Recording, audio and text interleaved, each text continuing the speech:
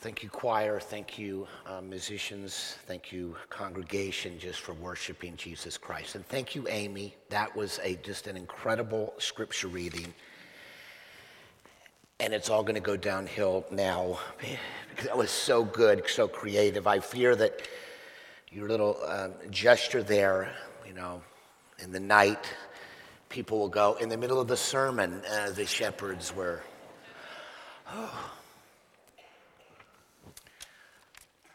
Well, we want to look this morning appropriately at the first Christmas. And what the first real Christmas teaches us is that Christmas is all about the grace of God. The Christmas is not about us achieving something and then God accepts us. It's all about what God does, quite apart from what we do, and then offers us himself, offers us forgiveness of sins, offers to save us from our rebellion and sin. And he offers us this by grace. It's a gift to be received, not something to be earned or worked for. So I want us to see a little bit of that in the real Christmas story, and then I want to draw 3 lessons from the shepherds who are key parts of the story. So the real Christmas, the first Christmas, it's all about grace. Notice what the angels say to these shepherds. I bring you good news of great joy that will be for all the people. For unto you is born this day in the city of David a Savior who is Christ the Lord. The whole idea of Jesus that the angels present to these shepherds, which sort of changed their evening, I think, in a massive way, is that this baby Jesus that's born that they are to go to see is the Savior of the world. And if Jesus is the Savior, he's not simply a prophet, he's not simply a teacher, he's come to save us because we needed saving. And it's interesting, it says this is the good news and great joy for all the people. In other words, this is for everyone that Jesus has come to be their Savior. It's not just to the powerful. It's not just for the ones who achieve well. It's not just for the academically gifted. It's not just to those who are economically wealthy. It's for all of us. Why? Because it's grace. It's a gift. In order to receive Jesus, no one has to work for that gift. No one can earn that gift. It's a gift. It's all about grace. There's a writer I read recently who said, he who has not Christmas in his heart will never find it under a tree. If we're going to live Christmas every day of the year, we have to understand that the original Christmas story, the real meaning of Christmas is about this gift, this Savior that has come. It's also interesting in a lot of the birth narratives, and it's subtle, there's an understanding that this baby Jesus is one day going to die. That's how he will save us from our sins. It's interesting in this account, verse 12, he says, this will be a sign for you. You will find a baby wrapped in swaddling cloths and lying in a manger. This could very well be a reference not only to the cloths that adorn Jesus as a newborn baby, but swaddling cloths can also refer to the clothing that you would surround a person who had died, who was deceased. Certainly, when you see the gifts of the Magi, which we are not dealing with this morning, but we sang about it just a few minutes ago, the giving of gifts of gold, frankincense, and myrrh, particularly myrrh, was certainly a spice and an element that would be given and anointed a body that was dead. So clearly, I think all of the birth narratives sort of pointing to this reality that this Savior who was born is a Savior that will have to die in order to bring us back to himself. Christmas is about grace. It's about the outpouring of God's grace. There's another interesting tidbit. Again, these are subtle things in the birth narratives. And, it's not that you can necessarily prove it, but it seems suggestive. These shepherds were outside the city of Bethlehem when they heard the announcement from the angels that the Savior was born in Bethlehem. It is very true, this is clearly true, that in and outside the city of Bethlehem, there were shepherds, definitely. Now, whether they were actually the shepherds the angels came to, you can't quite prove it, but certainly in the area of Bethlehem, some of those flocks outside of Bethlehem were growing the lambs and the sheep that would be used in the temple sacrifices. That is unmistakably clear. And there's almost this sense in which these shepherds may very well have been the ones who were guarding the flocks who would ultimately be sent to the temple to be sacrificed, as a picture of the ultimate Lamb of God, Jesus Christ, who would die for all of us.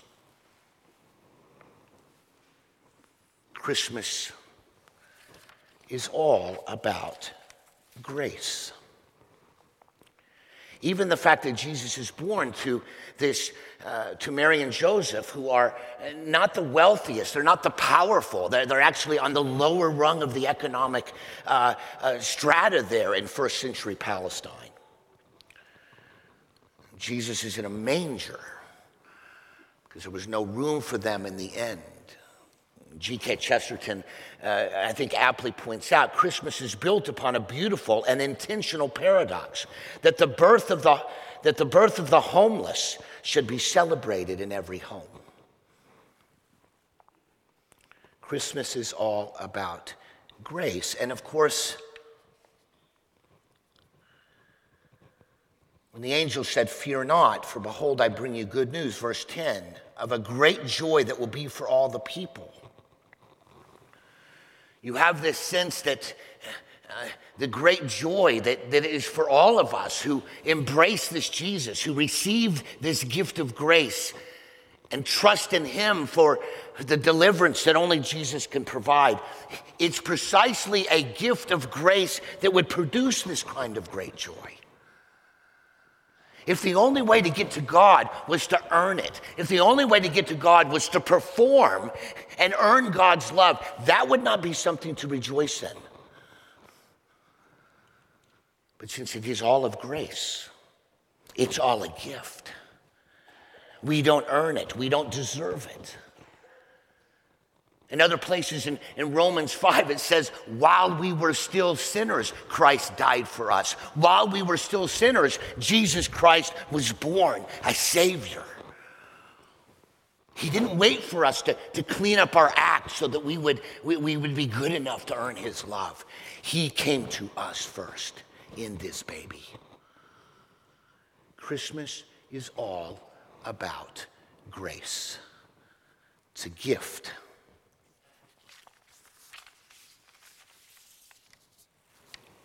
Some of you may remember Billy Graham.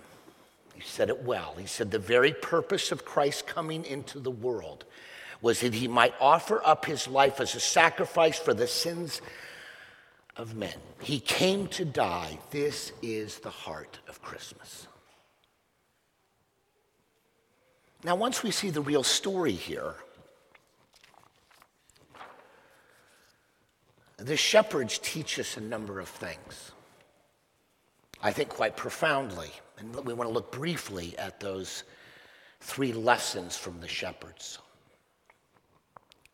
The first thing you see with shepherds is that shepherds were not at the high end of the socioeconomic strata of first century Palestine. They were actually on pretty low.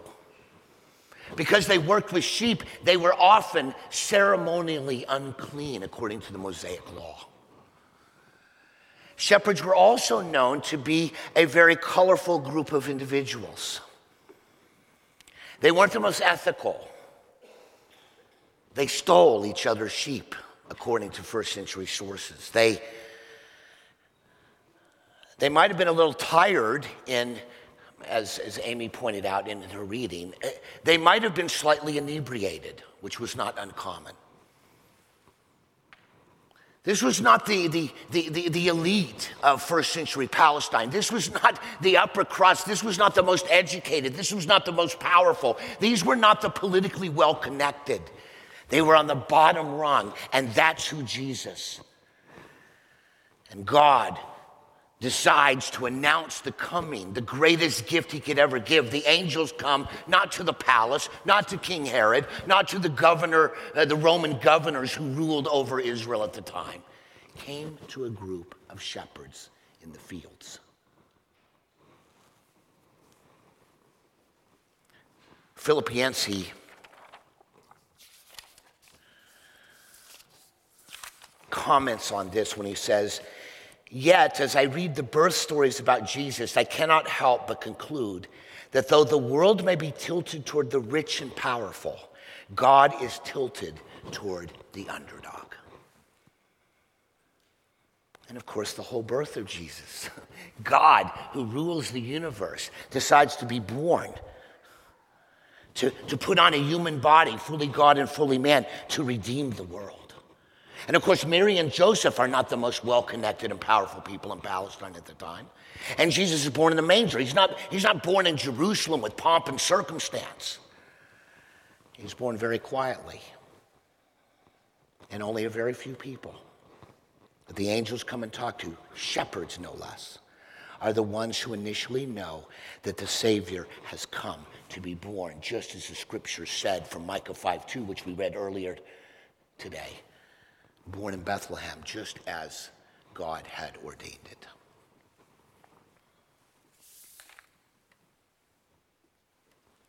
Of course, when we see that Christmas, this first lesson of the shepherds, is that Jesus Christ came for us. He came for all of us. He came because this is good news for all the people. He came for all of us. And it doesn't matter where you are on the socioeconomic strata. It doesn't matter how educated or how, you haven't been, post-high school been educated. It doesn't matter. None of that matters. Because Christmas is about grace, and the shepherds show that God's gift to us in Jesus was a gift of grace, not performance, not earning it. So the second thing we learned from the shepherds. At first they're scared. Verse 9, it says they were filled with fear. And then the angel said, "Fear not, I'm going to bring you good news, great joy for all the people." It says that Jesus Christ goes, he's born in the city of David in Bethlehem. Verse 13, it says, "And suddenly there was an angel, a multitude of the heavenly host, praising God, saying, 'Glory to God in the highest, and on earth peace among those whom he is pleased.' And when the angels went away from them into heaven, the shepherds said to one another, 'Let us go over to Bethlehem and see this thing that has happened, which the Lord has made known to us.' And they went with haste and found Mary and Joseph and the baby lying in a manger. And when they saw it, they made known the saying that had been told them concerning the child. And all who heard it wondered at what the shepherds told them. And Mary treasured all these things, pondering them in her heart. And the shepherds returned, glorifying and praising God for all they had heard and seen as it had been told them." When you understand that Christmas is about grace, it's a gift, it's not something you earn, it's God pouring out his life for us freely. And we do nothing to earn being right with God. We know we can't perform for that. We simply receive this gift of God himself, Jesus. Rightly understood, we ought to be people who glorify God every single day of the year, if Christmas truly was in our hearts. It's incredible. A writer I read this week, really great quote, says, "And when we give each other Christmas gifts in his name, let us remember that he, God, has given us the sun and the moon and the stars, and the earth with its forests and mountains and oceans and all that lives and moves upon them. He has given us all green things and everything that blossoms and bears fruit. and all that we quarrel about and all that we have misused. And yet he also came to save us from our foolishness, from all our sins. He came down to earth and gave us himself. When we truly understand that Christmas is about the grace of God given to undeserving people like ourselves, we can't help but glorify this Jesus who came to save us from ourselves. I had a history teacher in college, and he was older. He was an older man, and he typically did what lots of older people do to the younger generation. I got to know him quite well. I was helped him and was his assistant, was part of my work study program during college. And honestly, he had served in World War II, and he looked at me as a 19-year-old, and he would often say to me, "Thank God it was my generation who went to World War II, because your generation, we'd be speaking German or Japanese, okay, if you guys were sent out." He didn't have a lot of confidence in us. He was a little gruff at times. He was pretty cynical of us, certainly cynical of our excuses of why our homework was late. Questions that he thought were silly and frivolous, he made the student aware of that foolishness. But there was one thing that caused this older, somewhat cynical man at times, that brought this man to tears, and that was Jesus.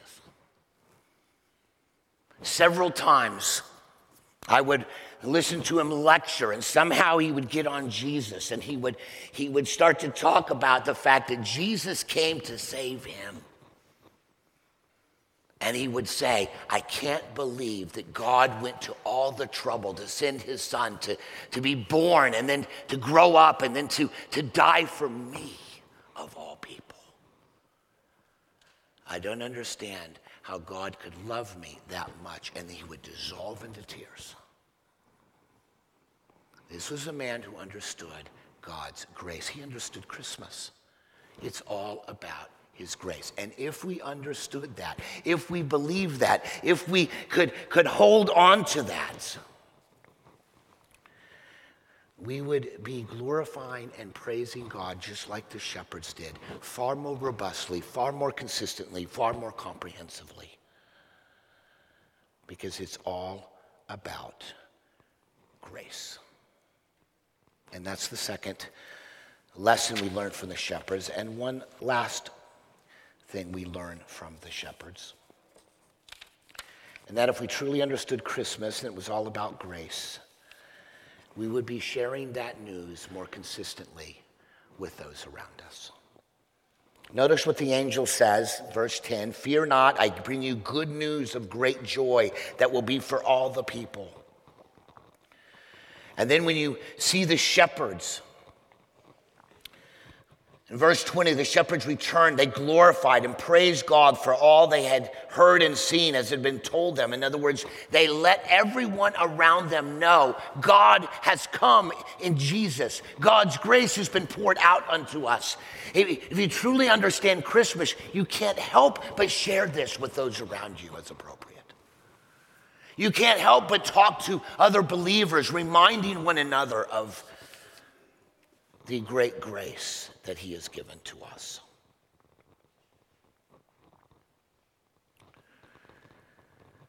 And so, given the grace of that first Christmas, given the fact that Jesus Christ has come to die in our place, given the fact that this is the reality of God pouring out his grace on these shepherds who were not the highest in society, modeling what his grace was for all people in coming to the shepherds glorifying God because of the grace, telling everyone about his grace. We of all people who've received this great gift of grace in Jesus are to be more joyful, share more, and be humbled because of what God has done at Christmas. Frederick Buechner, one of my favorite writers, said this. He says, "And now, brothers, I will ask you a terrible question, and God knows I ask it also of myself. Is the truth beyond all truths, beyond the stars?"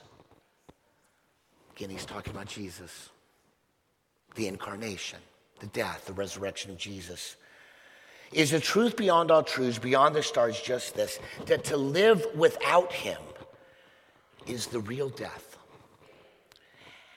and that to die with him, the only life?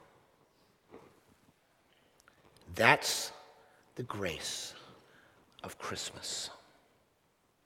And I think it's appropriate this morning that we celebrate communion even as we celebrate the birth of Jesus, because he came to be born to die. So let me prepare us for communion. If you could bow your heads. I'm going to lead us in a time of confession to prepare us for communion. In a moment, I'm going to invite all of you who have trusted Jesus Christ as your Savior to partake with us. We'll pass out the bread, hold on to it. We'll partake of it together. We'll do the same with the cup. During the bread, we encourage you to confess things that God brings to mind, reminding yourself that because of Christmas, because of Jesus, because of his grace, our sins have been forgiven in his death and resurrection.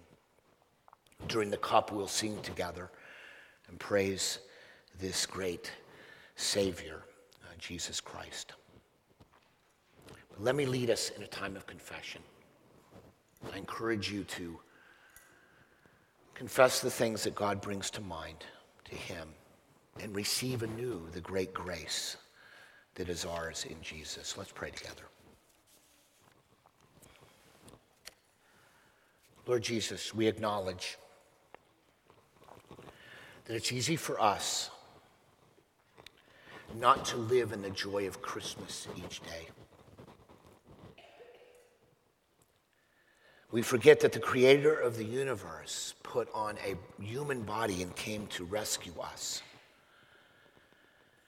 And yet we often take created things that are good, surely, but we take those same good things and we make them the object of our affections, the object of our worship. Forgive us, Lord, for that idolatry.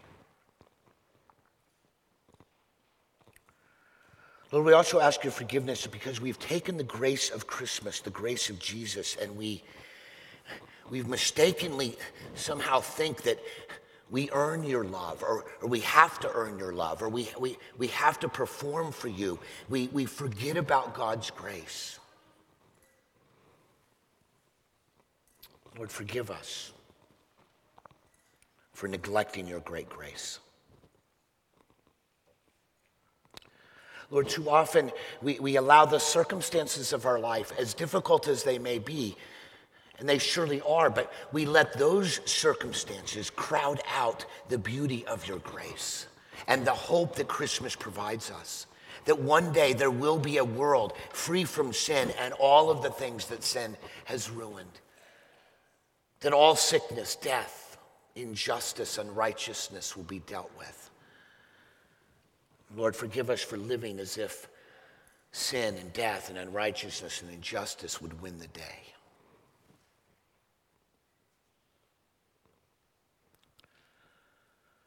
I thank you, Lord Jesus, that for those of us who know Christ, there is no condemnation for us, for those who are in Christ Jesus. That in your birth and your death and your resurrection and your ascension, you have provided the full forgiveness for all the things we have done wrong, past, present, future. Thank you, Lord Jesus, for decisively being our Savior, living and dying in our place. Thank you for the grace of Christmas. In Jesus' name, amen.